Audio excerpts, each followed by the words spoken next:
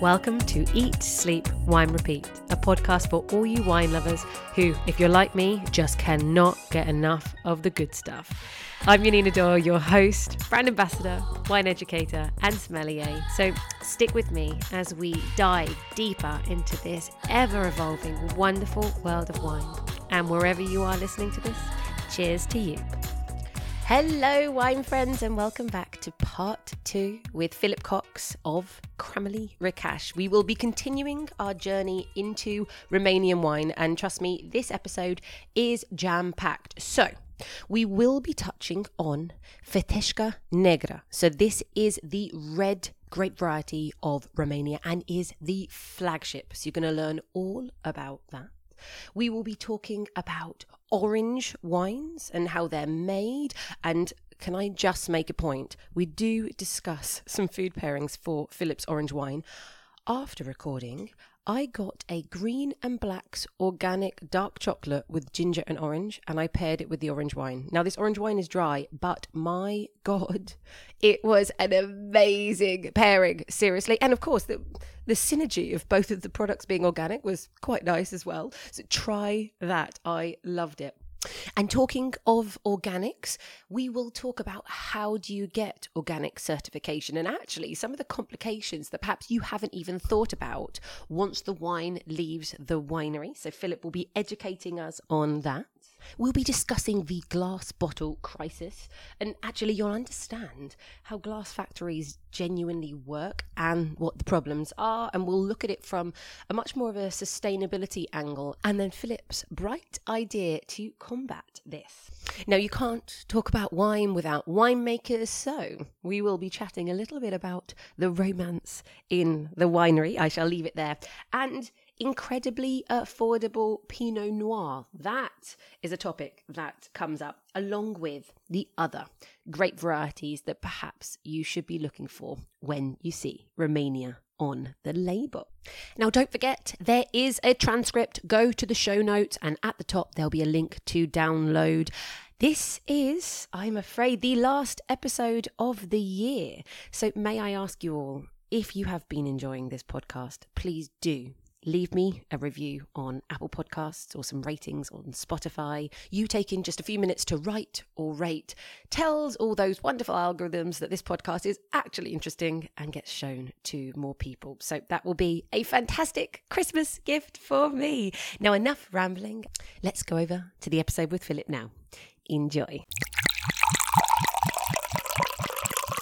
Now, talking about wine packaging, let's talk about the wine packaging crisis, because there is one. It's really bad. Mm-hmm. And a lot of wineries are stressing out like crazy because, where the hell do you get your glass from? Where do you get your cardboard from? What the prices of... let's talk about that for a second. How much have glass bottle prices gone up for you in the last year or so? They've more than doubled. And that's quite significant because the bottle is the most expensive bit of the packaging. Mm-hmm. It's always the most expensive bit, and they've doubled. So probably means about 20p a bottle shelf price difference just from the cost of the bottle. But then the labels have gone up as well. The cardboard boxes have gone up. Screw caps, they're made from aluminium. Anything which uses a lot of electricity or energy to make has gone up a lot. So glass uses a huge amount. Yes. And screw caps too. The corks have gone up. There's apparently a cork crisis as well, which I didn't know about until quite recently. The drought has affected the amount of cork that's made. So it's not good. It's all going up, and I think it crystallizes a problem that existed anyway. With glass bottles are not good for the environment either. They are not good. No, that people not think at all. They are, because other kinds of packaging, aluminium and plastic, have gotten a lot of bad publicity. Actually, glass is much worse. Glass is the biggest contributor to greenhouse gases for the wine industry. It's about a third of all the greenhouse gases is just from the glass bottles. Yeah, I mean, it's a really, really big thing. And I mean, there's a lot of campaigning. There's a letter, interestingly, I don't know if you know. Yeah, I saw that. There's a group of producers that do different alternative packaging, and they've sent a letter to the government saying, look, we want you to do something about this. Perhaps make the taxes less, make it advantageous for wine producers to use different packaging so that we can stop doing glass. Because it's a real difficult one, because when we're used to glass, the sophistication of glass, it's like people feel like, oh no, I don't want something, bag in box, or I don't want something in a carton, or I don't want this. Cans. Yeah, well, of course, but then thankfully, people are really showcasing the quality of the wine that are in these different packaging, and the majority of wine gets drunk within the first few years. I don't know what the percentage is now. Is it 80% of wine? It could be even more. I think it's more than 80%. Yeah, I've seen a statistic that 65% gets drunk in the first week from when people buy it. Yeah, it's really true. And it's over 80% which gets drunk in the first year. So yeah, exactly. Most of it is not held back to age, and so I found it fascinating what you came up with and what you showed us. Can you tell everyone listening your potential idea to combat this glass wine packaging crisis? Well, we've been looking at energy anyway for a long time, because we've been doing our carbon neutral certification. So we've been working on that for a couple of years. And we very quickly found out that the real problem is the glass. So we've been looking at lots of different solutions. We looked at cans, and we do have bag-in boxes. Bag-in boxes are great, but they defect with the problem they have is a little bit short lifespan. So the tap on them, after about 9 months, it starts to let in air into the wine, which is not good. It's fine for restaurants where you can get through it fairly quickly. But if it's a bit short for our industry. People don't understand that wine needs to be rotated. It's a living product, and you can't keep it sort of forever. Not all wines, and especially not in bag-in boxes. So we've been looking. The thing that I find the most optimistic and most potentially good is these. We call them recycled PET, multi-barrier PET, or something like that. It's a kind of plastic which is it's recycled plastic. Yep. So it's good because it's taking plastic out of the environment. They literally fish them out of rivers and the sea and stuff. So it's recycled plastic. And it has a layer inside which prevents oxygen transfer, so no air getting into the wine. And it's good for at least a couple of years, which I think is enough for most day-to-day wines. And the really cool thing about it, from my point of view, is several aspects. Obviously, it's about 3 times less carbon footprint than a glass bottle during the production phase of it. So it uses much lower temperatures, much easier to make in a short time. Glass factories obviously have to melt sand. So they're running at 1,500 centigrade non-stop every day, all year, day and night. They use a shed load of energy to make them. They can't actually stop glass factories. When they're making bottles, they have to keep going for 5 years, and then when they stop them, they have to destroy them. They solidify it, and they have to break them into bits and build a new one. Okay. So it's a very odd industry. Glass. I love glass. It's beautiful, and I like how it looks. But it creates a lot of. It uses a heap of energy, and then that's just during the production, and then it uses even more energy getting to the consumer. So it's heavy. We can only fill the trucks that we send of wine to people about 60% because of the weight of it. It's so heavy.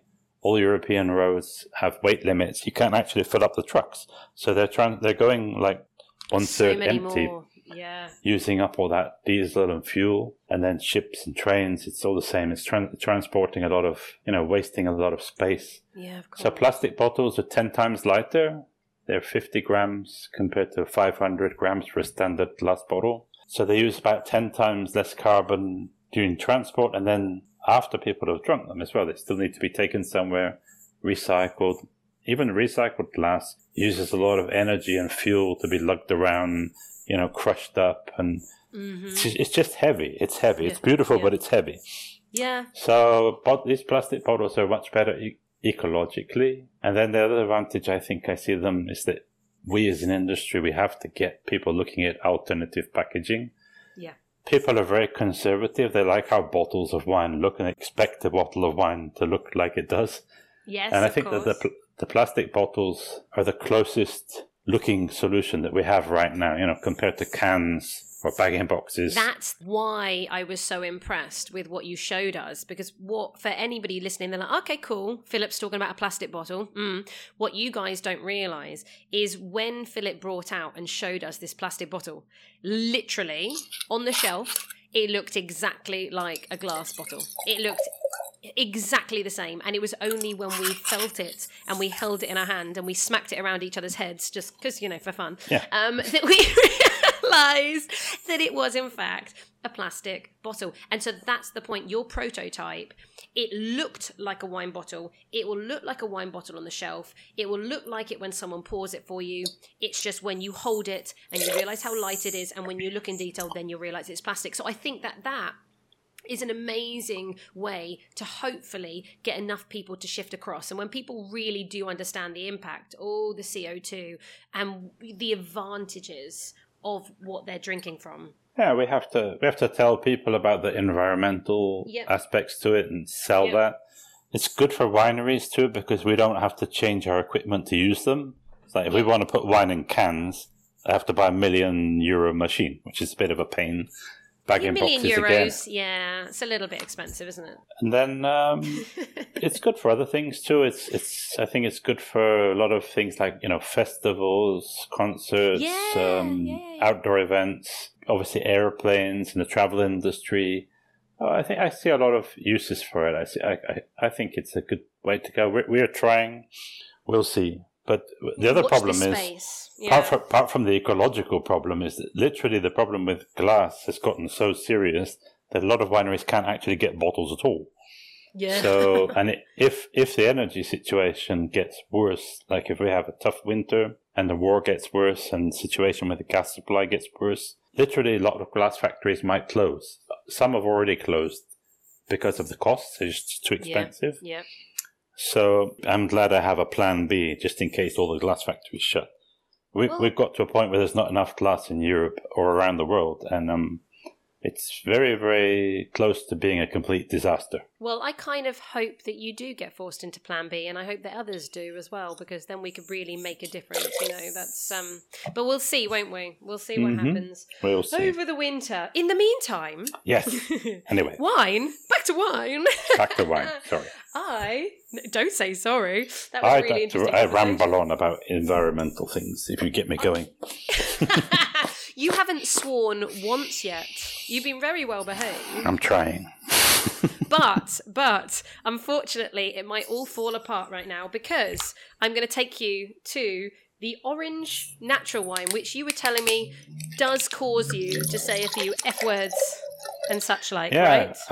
I've had a sort of bipolar relationship with the natural wine community. I have to say about natural wines, it's counterintuitive for people that you saw our winery is very modern. We make wine in the sort of latest way, according to our winemakers. They get a lot of research, and they're always changing, updating how we make our wines. We work with the guys at the Australian Wine Research Institute. We have a lot of friends down there. They're always coming up with new stuff. Orange wine is like going back to the past. It's like how people made wine in the past. I guess it's like people that are enthusiastic about steam trains and stuff. And you can take two views. Most winemakers will say, that's bullshit. Like, why should we go back and do something like in the past, which has been proven to not bring the best out of a wine? Scientifically, that's what they will say.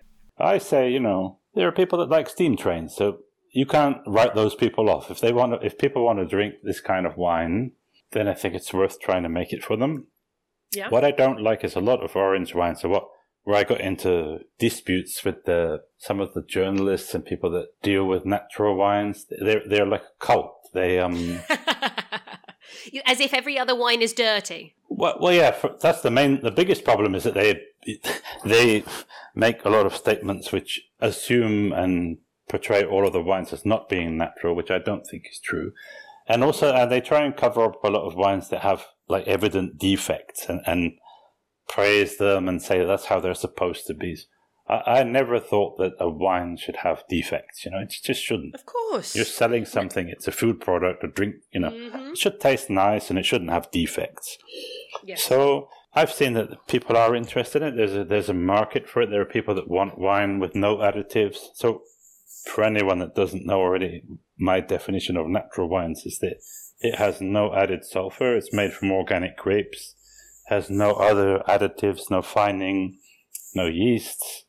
It's just literally grapes. And then the orange part of it is to do with macerating the grapes on the skins. Mm-hmm. Yes. It's a very tricky type of wine to make. The sulfur in the wine is not, in my opinion, a dangerous chemical. Well, it is dangerous if you get into a room and try and breathe it. In stupidly high quantities, but it's dangerous. Not in a bottle of wine. Exactly. The amount we put into wine is not dangerous in any way, and it doesn't give you headaches and stuff. That's all bullshit. Yeah. So there you go. Spoiler alert. Starting to swear. Carry on. Come on, Philip. You can do it. Get those boxing gloves on. Right, carry on. So I gave our winemakers the job. I said, look, we can sell this kind of wine. We have organic grapes here. Let's try it, but make it, defect-free. And it's still an orange wine, so it still has that character which comes from fermenting the white grapes on their skins. So it's made very similar to a red wine, but using white grapes. So it does have that texture, and it has a different character to white wine, but I think it's a nice character. If you taste it, it's sort of nutty, and it's quite textural. It's not one of these fruit bomb aromatic wines, because the fermentation process we use on it cuts out a lot of the fruit from being fermented on the skins, and also the not having any cultured yeasts also reduces a bit from the fruitiness. I think the wild yeasts are a bit more crazy, but you have other flavors that I think compensate for that if you can keep it in the wine without messing it up. So that's why I had a lot of disputes with the natural wine writers and Twitter followers and stuff, because they say that you can't do it in a big winery. It's just wrong doing it in a big winery because it's supposed to be artisan. But it is artisan. Are you ruining the system, Philip? We're messing up the system. And I think the main thing that they didn't like is that our orange wines are like half the price of all the other orange wines. And they're really good. And okay, so let me introduce this wine. First of all, it's actually called Orange Natural Wine. That is what it says on the label. This is the name of the wine. So 2021, everyone. It is a blend of Riesling, Muscat, Otonel, and Sauvignon Blanc. So we're really mixing that beautiful aromatics and high acidity fresh varieties together. And what is amazing about this is I don't really like orange wine. And I think many people don't like orange wine because it's generally served cooler. It's got the aromatics of a white wine because you're using white grapes, but you are keeping it in contact with the skins, so it's more robust, it's got more tannins, it's more grippiness, maybe more bitterness, and it can be quite hard to pair with food because you're like, what is it? Is it a red wine or a white wine? So generally for me, they're not my go-to.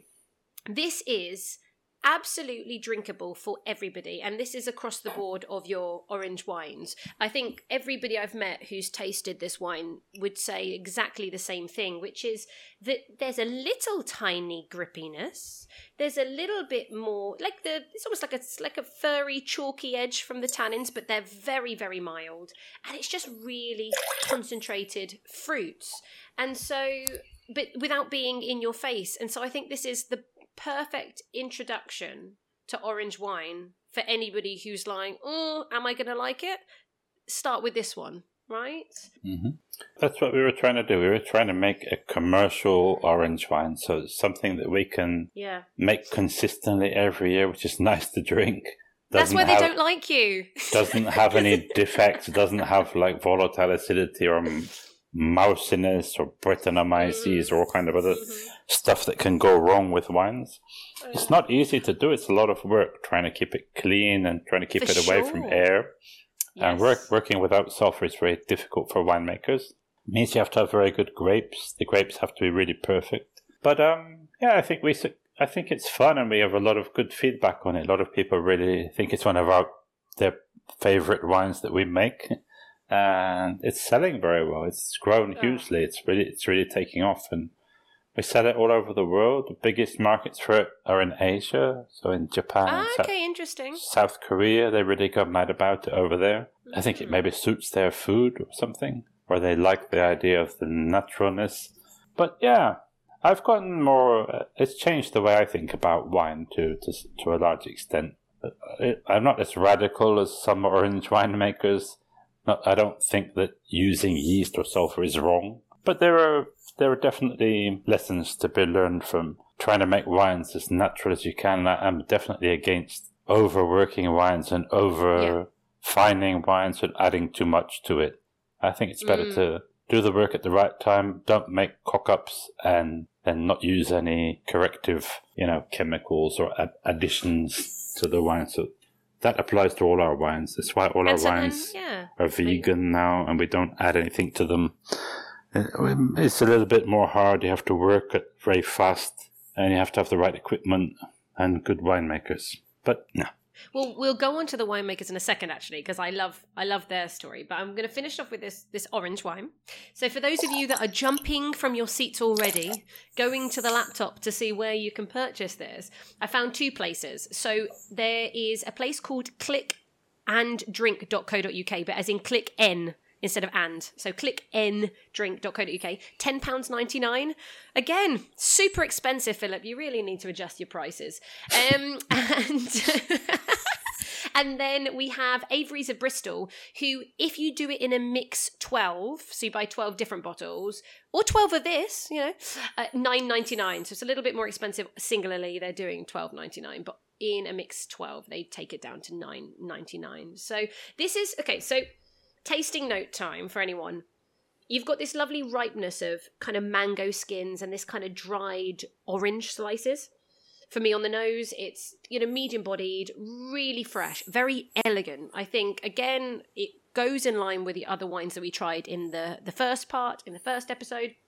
A cleanness, a freshness, a purity of fruit. It's got some strength behind it. It has that tiniest little chalky kind of, I said that, almost like furry little tickle of tannins. But it's clean, it's crisp, it's fresh, and it's got so much nice, juicy fruit in there.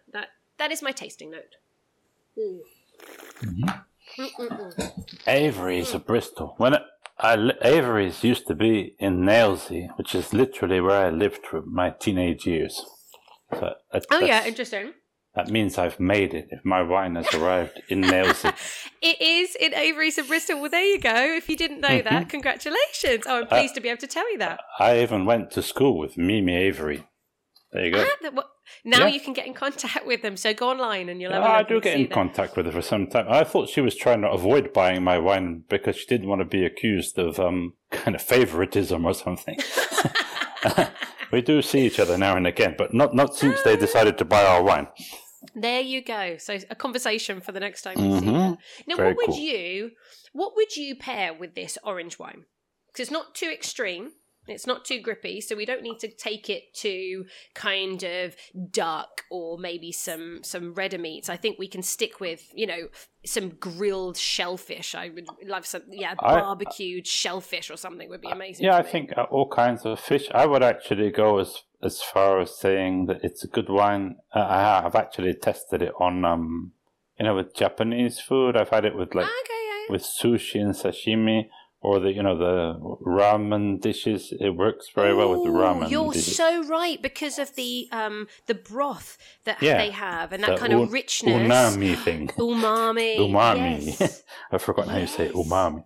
Umami. Yeah. To be honest, actually, just umami in general. And I think if you were having some like a tuna steak and then you put like a little bit of a mango or a pineapple kind of salsa with a little bit of kind of herbs in there, I think that could be really, really nice as well. But there you go.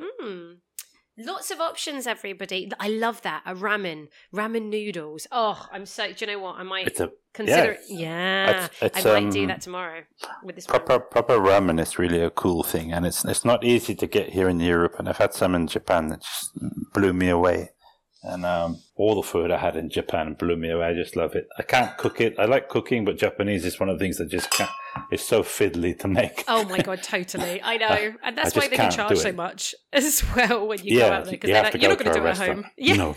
Exactly. But I love it. I love it. And this works. It's just, they have a huge market for it. And they sell it in shops there, this wine, with the same label you have here. And they have these wonderful Japanese sommeliers. And they have little... They have hats like English parking wardens. They have the white gloves and little hats. And it just make me laugh. And they're so into it. They're so enthusiastic and very serious about it. Oh, brilliant. And it's just a different world. But it's cool that our wine gets there and that they like it. So I'm very happy about that. And I'm very happy that they get to drink this. Now, let's look at your winemakers for a second, because, you know, they are superstars. And this is Harley, who is Australian, and then Nora, who's Spanish, and they're husband and wife. They got married, but after they started working for us. I think they had met before. Okay. Yeah. Oh, okay. But you feel like the love story developed? I think we helped them fall in love more, yeah. And they're a great team. They, I think you saw them when they were blending wines here. They can taste like 100 wines a minute, and they kind of know what each other thinks, and they bounce ideas off each other. They're both really great winemakers in their own right. Hartley's been working with us for about 20 years now, but he had a lot of experience before that. He worked in Chile and Spain, all over Australia. And Nora's from Navarra, sort of Basque region, Pamplona. And she had a lot of experience. She worked in Bordeaux and all over Spain. And now they work in the winter. They go back and work in Australia, which I think is really good for us because they get a lot of new things which are developing. The wine technology is changing all the time. People think it's a really stuffy industry, but the way we make wines now is totally different to what we were doing 5-10 years ago. It's always changing. There's a lot going on, a lot of new developments. So they're always up to date with what they're doing. They know their stuff. And they work really good as a team. And then the other winemakers we have are also very good. We have 4 other girls, all ladies. 4. Oh, okay. I thought I shouldn't call them good. Well, with Nora, it's 5. They all know their stuff, and I think they are more attentive to details than boys. And they don't get into such... Yes, I agree. I think we are. Yeah, they are. They're good tasters. They're careful with the details, and they don't get into so many sort of macho arguments with the winery workers as boys do. Boys have this sort of territorial thing. They're not good if you put 2 girls in the same place. They can actually be worse. But as long as it's girls working with boys, I think it works better. So I've worked with dozens of winemakers in my life. Yes. I would like to have more Romanian winemakers. People sometimes ask why we don't have Romanian winemakers. The problem with Romanian winemakers is that there's not a very good university here, and young people they can't really learn about it here. Yeah. So it's quite difficult if they have to go and try and get to a university like in Australia or Germany or somewhere to learn about wine. It's beyond most people. And so therefore it doesn't happen. So so I guess I assume the amount of trained Romanian winemakers is minuscule then. It's not as big as the amount of Romanian wineries. That's for sure. Well, how many wineries in Romania do you think there actually are? Do you know? I think officially there are over 300, but I think actually making bottled wine, it's probably about 250 or 280 or something. And that's 10 times what it was 10 years ago. So it's really developing very quickly. It's good. Am I right in terms of this is the 5th biggest area. Romania is the 5th biggest area under vine in Europe. This is you guys are a serious wine player. Yeah, people don't realize that, but it's a big wine. I mean, it's big. We produce more wine than New Zealand, for example, or Argentina. So it's a big, it's about the same size as Portugal in wine terms. So it's a big wine producing country, but they drink most of it here. It's actually produces less wine than it consumes. There are not enough vineyards, and the Romanians are enthusiastic wine drinkers, and the wine scene is growing and getting more sophisticated here now. So this is exciting. And I mean, again, I think if I was looking up some facts and figures from Romania, and really the private wineries really only started from 1994 and onwards, right? So before that, of course, it was all government. So, gosh, where you're going to be in the next decade is it needs a bit more exciting. time. We're still figuring out what grapes to plant where, how to do things, but it is developing very, very quickly. Mm-hmm. Now, let's talk about what is probably your flagship grape variety. Yeah. Pesca Negra. I would say that. I would agree with that. Flagship? Yeah, okay. Yeah. So, beautiful red wine. Oh, do you know what? I've just spilt it all over the table. Everybody, no matter how many years you're in the wine industry, sometimes you can't get the wine to your lips. Sometimes you can't get the wine from the bottle into the glass. Do you know I've done it again? Do you know, I'm blaming it. It must be your wine bottle. It's not my fault. It's your fault. It can't be me. It's too heavy. Oh. If only it was in a plastic bottle. We'll send you a bottle. plastic one next time, yeah, just to be safer. Actually, can you give me one that's childproof? You can drop them, you can't break them. To be honest, there are lots of advantages, aren't there? Mm-hmm. Right, okay, I'm going to tidy up my mess. Now tell me about this grape variety. What is it like? Why is this the flagship? It's very old and it's very Romanian. We believe it to be at least 2,000 years old.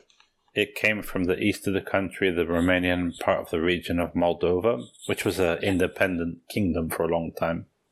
It's been around for a long time. Anything which has been around that for long is around for a reason, because a lot of grape varieties come and go. People give up on them. But when you have one that's been around that long, you know that it must have something good about it. Otherwise, people wouldn't bother. So yes. I think it's a great white wine. It's a red wine. It's soft, has a bit of a femininity to it. It's not like a powerhouse big red wine like Cabernet or Malbec or something. I would say it's between a cooler climate kind of Syrah character to it, or sort of a warmer climate Pinot Noir maybe. I'd even say, I'm going to say even like a darker, richer Merlot with softer tannins. Yeah, it's definitely distinctive. When it's good, it should have be very soft and juicy. Some people try and make it a little bit over-extracted and try and make it darker. I don't like that. I think it should have elegance. It's an elegant variety. Soft fruits, I guess plums or something, plummy or dark fruits anyway. Mm-hmm. Should be just drinkable and fun. It has its own distinct aromas and flavors. It's different, and it belongs to us. So I think it's important for everybody here to grow it and use it as our flagship, like you said. It's not easy. It's quite a difficult variety to grow. It's quite inconsistent. Some years it can, if you let the yield get away, too much yield, too many grapes per vine, it can be a bit thin and a bit difficult to ripen. The sugar levels can get really, really high if you don't look after it as well, isn't it? That's very true.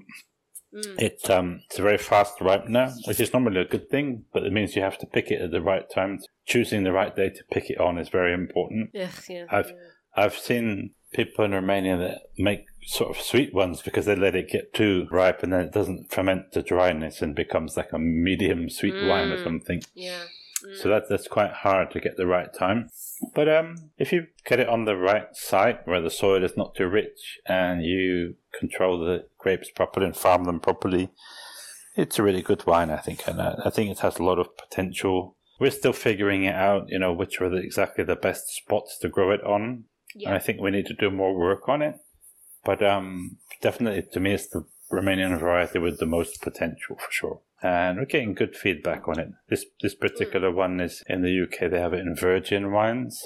Yes, they do. For £9.99, everyone. So get ready to remortgage your properties. Yeah, and it's been going well, and I think they're doing more. Actually, they're coming to see me next week, I think. So we'll see what they want. You're going to be busy again. Yeah, more visitors. But we're happy to have them here. And we're hoping to get some more into one of the posh English supermarkets for next year. But I can't tell you because it's not a done deal yet. But I will tell you when it's done.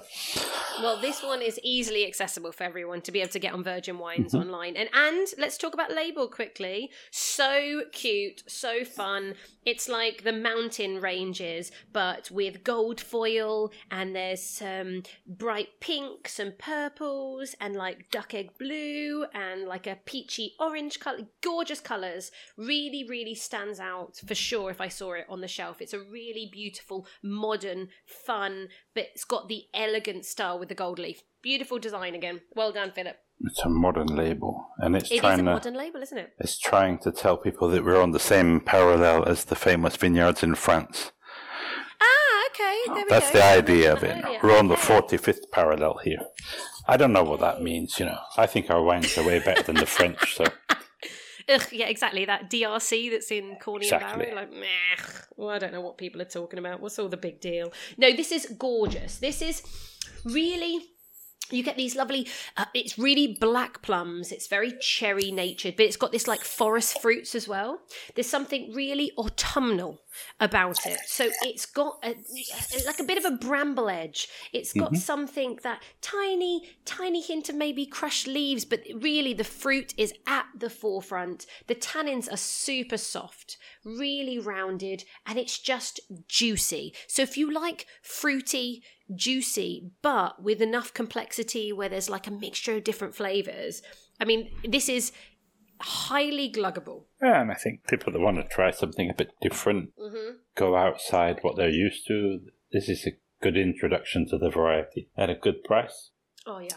I think they do, I don't know how it works with Virgin, but I think they do like special offer boxes now and again where you can get it even cheaper than that. So, yeah. Okay. It's got a nice little pepper spice on the finish as well. Oh, it's just lovely. I think it's a good wine for like barbecues, steaks and stuff. It will stand up to meaty dishes. For sure. And to be honest, like even a beef stew would be really nice. Oh, I tell you what, talking about eating in England, like a really nice beef and kind of mushroom pie, like, like a steak and ale pie. Yeah. But with some mushrooms in there. Oh, exactly. Gosh, yes. That would be so delicious. And also because it's got that slight autumnal vibe, if you were to do a nice piece of steak with a concentrated like red wine jus and then some roasted vegetables, so your kind of roasted carrots and your roasted parsnips.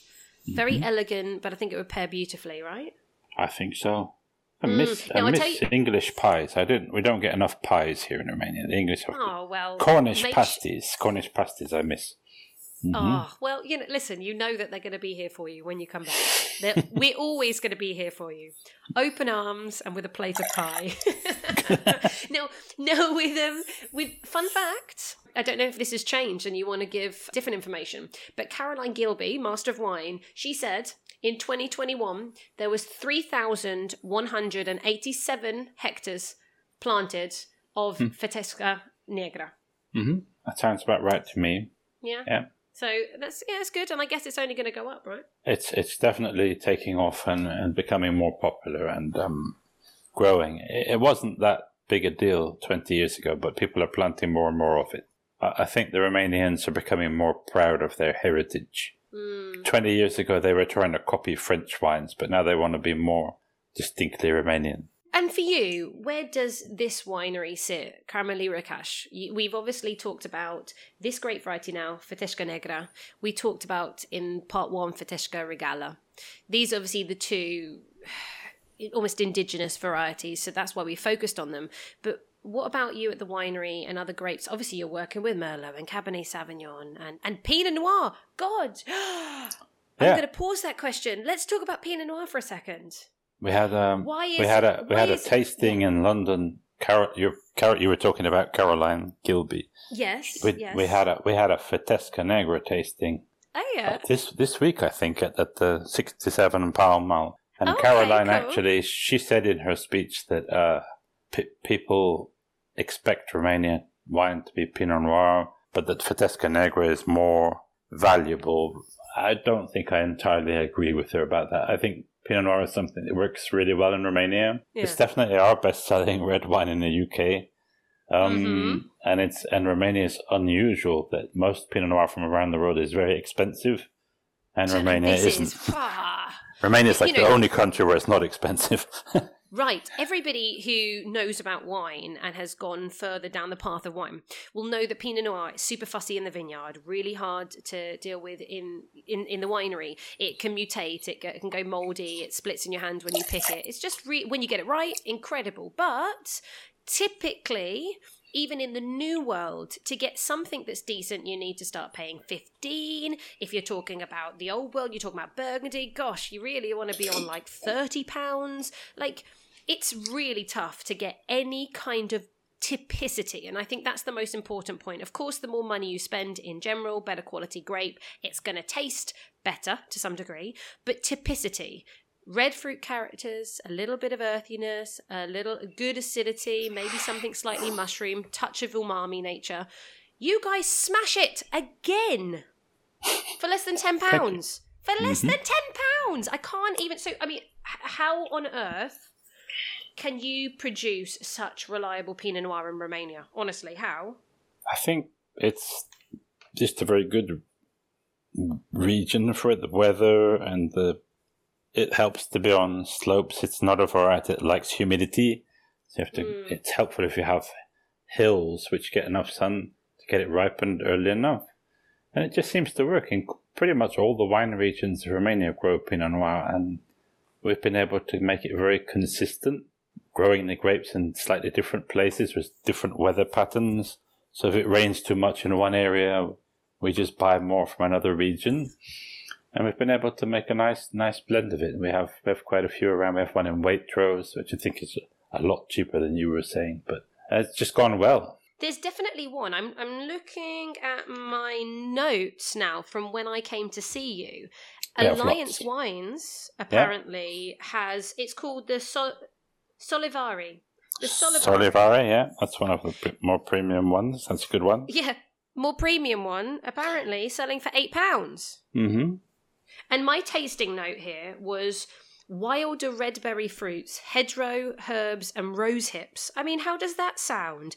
With tension on the palate, soft feather-like tannins, with a soft and juicy medium minus body. Oh my God. I should get you to write my labels. I always find it hard to talk about wine as nicely as you do. Oh, I don't know. Yeah, but we have a lot. See, we have a lot of different Pinot Noir labels and products in the UK. I mean, I think it's in Waitrose. I think we have one in Spar, and we have in a lot of the regional wine merchants, which are really good friends of ours, like Cornyn Barrow, like Tanner's over in the Wales and the Midlands, Shrewsbury.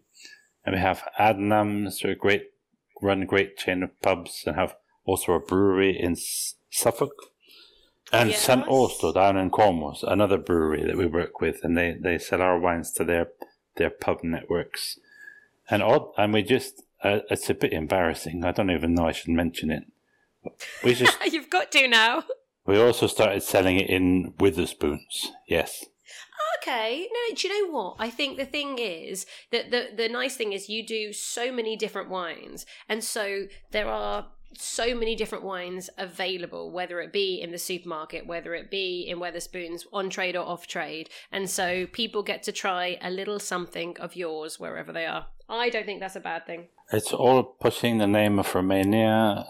You know, some people in the industry here would be upset, you know, that we work with supermarkets or big pub chains like that. I think everybody that drinks a bottle of Romanian wine is going to be a convert and help Romanian wine in the future. So precisely. The only way you can do it is by selling more of it. Yeah, and if we just drink more of it, that will help as well, right? Exactly. Am I doing a good job? Okay. You're doing great. You're hired. Thank you, Philip. Thank you. Now, I have a question. Yes. The natural wine, going back, that was organic. How much of the wines that you're producing are organic? Because you are a huge winery. So is it a small percentage still that's organic? It's not a lot. Yeah, it's 300,000 bottles from 30 million. So I can't even work that out. What's the percentage? It's zero. Oh, no, it's 1%. Is it 1%? I think it's 1%, yeah. Anyway. Do not ask me mathematics. It's 300,000. But, you know, it's 300,000 more than it was 2 years ago, so it's growing very fast. How does it work for you in terms of going through that organic process? Like, what is involved? You're just getting specific vineyards certified, correct? It's a complicated process to have a vineyard be organic. It's complicated all the way. So it means that they don't use any synthetic chemicals for spraying the vineyards. Mm-hmm. Most vineyards use specially developed chemicals to prevent mildews, especially, but also insects like spiders that eat the grapes and destroy the vines. Spiders, insects, mites, mildews, and funguses. And these are chemicals. Some of them are very simple, like copper sulfate, which occur naturally, and that's included for the organic farming too, because organic doesn't mean that people are spraying the vines with like tea or something. It means it's organic. It's a naturally occurring chemical, but it's still a chemical. And that's what people have used for hundreds of years. But now in the last 50 years, they've invented a range of more powerful, what we call synthetic chemicals, which are more developed they work in smaller quantities and they prevent these funguses or they prevent insects from attacking the vines. So organic don't use any of that. They just use very simple chemicals, which is basically copper sulfate and sulfur dioxide, which is another natural, it's a chemical, but it naturally occurs, in the environment. And they have to use that for a minimum of 3 years before they can get certified. So you have to farm with these simple chemicals for at least 3 or 4 years. And then you have to prove that to the certifying organization. And then you can call your grapes organic. And then in the winery has to be certified too. And our winery is certified. So it means you have to have a very careful traceability and quality control procedures. You don't mix up the organic wines with other wines. Mm-hmm. You have to have specific tanks for it. And then even going on to the people that buy it in the UK, since your wonderful Brexit, they've introduced a really complicated system for the organic wines, where even the people that sell it have to get more certified paperwork. In England. Much more paperwork. Oh my God. They have to have a separate warehouse for it in England where they set the people that sell it. Really? Jump through a lot more hoops than they used to when we were part of Europe. So it's going to be it's a tough time for the organic wines sold in the UK. It's way more complicated. I mean, if you sell one organic wine, you do all the paperwork, you can sell more of them. But for a regular wine importer or shop or something, it's a pain in that. A pain. I won't say where it is. It's a pain. We're going to say a pain. We're going to say it was a pain in the arse. I was going to say that. Come on, you feel it. Come on, you can say it. You're allowed. I was trying to censor myself. Yeah, this is not a podcast for children. Or at least I hope it's not. It's sad. Because, I mean, you would think they would want to be encouraging organic wines and more environmentally friendly wines. Although there is a bit of a debate to be had about whether organic actually is more environmentally friendly. I mean, there's still chemicals. I've kept quiet. Yes, exactly. I've kept quiet because there's an issue with my little earthworms. They don't like those chemicals. But anyway, I mean, we can only try. This is the point. There is a debate on everything. It's so difficult. We've all got to try our best. That's why I think regenerative farming is becoming such a big deal. Where people are just trying to look at how do we take care of our soil and our environment. But that's another podcast. That's a whole other podcast. Let's stop because we're never going to have time. So to finish up, going back to what I said about grapes, is there any other grapes that you are doing that you think are really excellent in Romania that people should be trying? It's going to disappoint you, I think, but I really strongly believe that Chardonnay grows really well here. And I am disappointed. We have I know that sounds boring. Boring, but if it's true, it's true. Okay. Mm-hmm. It seems to go very well in Romania, and we have one that we just started doing in Majestic, a Chardonnay, and it's really great. And it's taking off. Oh, do you know what? Honestly, I tasted that with you, and it was stunning. And I'm joking because it is a boring answer, isn't it? Saying Chardonnay, but at the end of the day, for this price point, again. If it's true, it's true. More exotic things. We have another red variety which. I can't remember if I gave it a try. It's called Negru de Dragășan. This is a quite recently developed variety. It's a cross of an old Romanian variety called Negru Vârtos, which is a very old variety, but which had problems with flowering and was kind of inconsistent quantity-wise. I did try this. And it's crossed with Saperavi from Georgia, which gives it more good colour. So it's a very nice, soft red wine. It's very consistent every year. It's very juicy, incredibly rare. There's only like 17 hectares of it in the whole world, which we have 5. It's hard to find. Wow, yeah. That's very exciting. And then I said, I just looked to see what I wrote about that. I said a little Merlot-like, but slightly more savoury, a bit less rounded, and more directional. That's what I put about that variety. I think it's got good potential. It's very new. Yeah. Merlot does well here. We do also. We've just recently started producing Viognier. And then we have a few of our own varieties, which I think are interesting for certain things. Like we have one called Mustoise, which means literally juicy. Must is juice. Like that. Juicy, That. That only grows here in our region, in the west of Romania. But it's very high acidity. We use it for sparkling wine-based wine. And it's very green apple, very, very high acidity and very tart. But an interesting kind of green apple, I don't know what they're called, Granny Smith's kind of smell to it.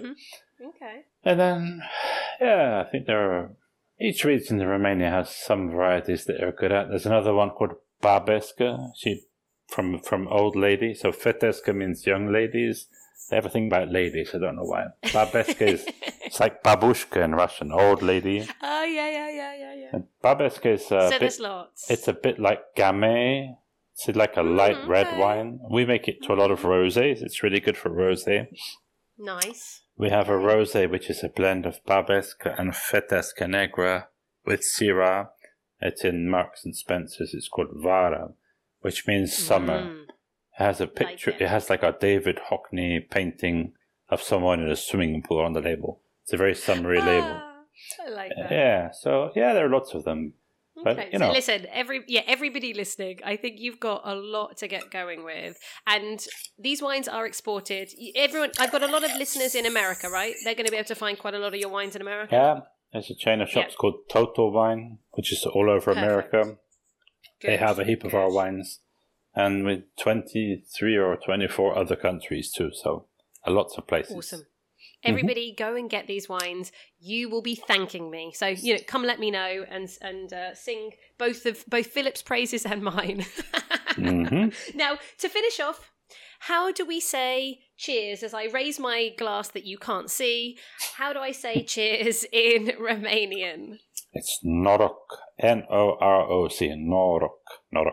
Noroc. It means good luck. Noroc. It means good luck to you. Awesome. Philip, Noroc. Noroc with your Virgin Wines visit next week. Noroc with the next harvest as it comes along. But we'll speak again, I'm sure, before that. Great. So thank you so much for sharing these beautiful wines with us. You're welcome. Have a lovely weekend. Thank you too. Thanks for having us. Bye.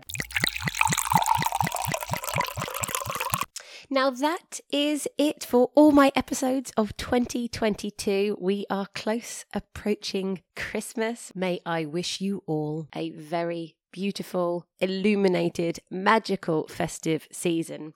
And may I finish off with a beautiful quote from Ludwig Feuerbach, who was a German anthropologist and philosopher. And he said, "Happiness, like a fine wine, should be savoured sip by sip." May your heart be happy this Christmas and your belly full.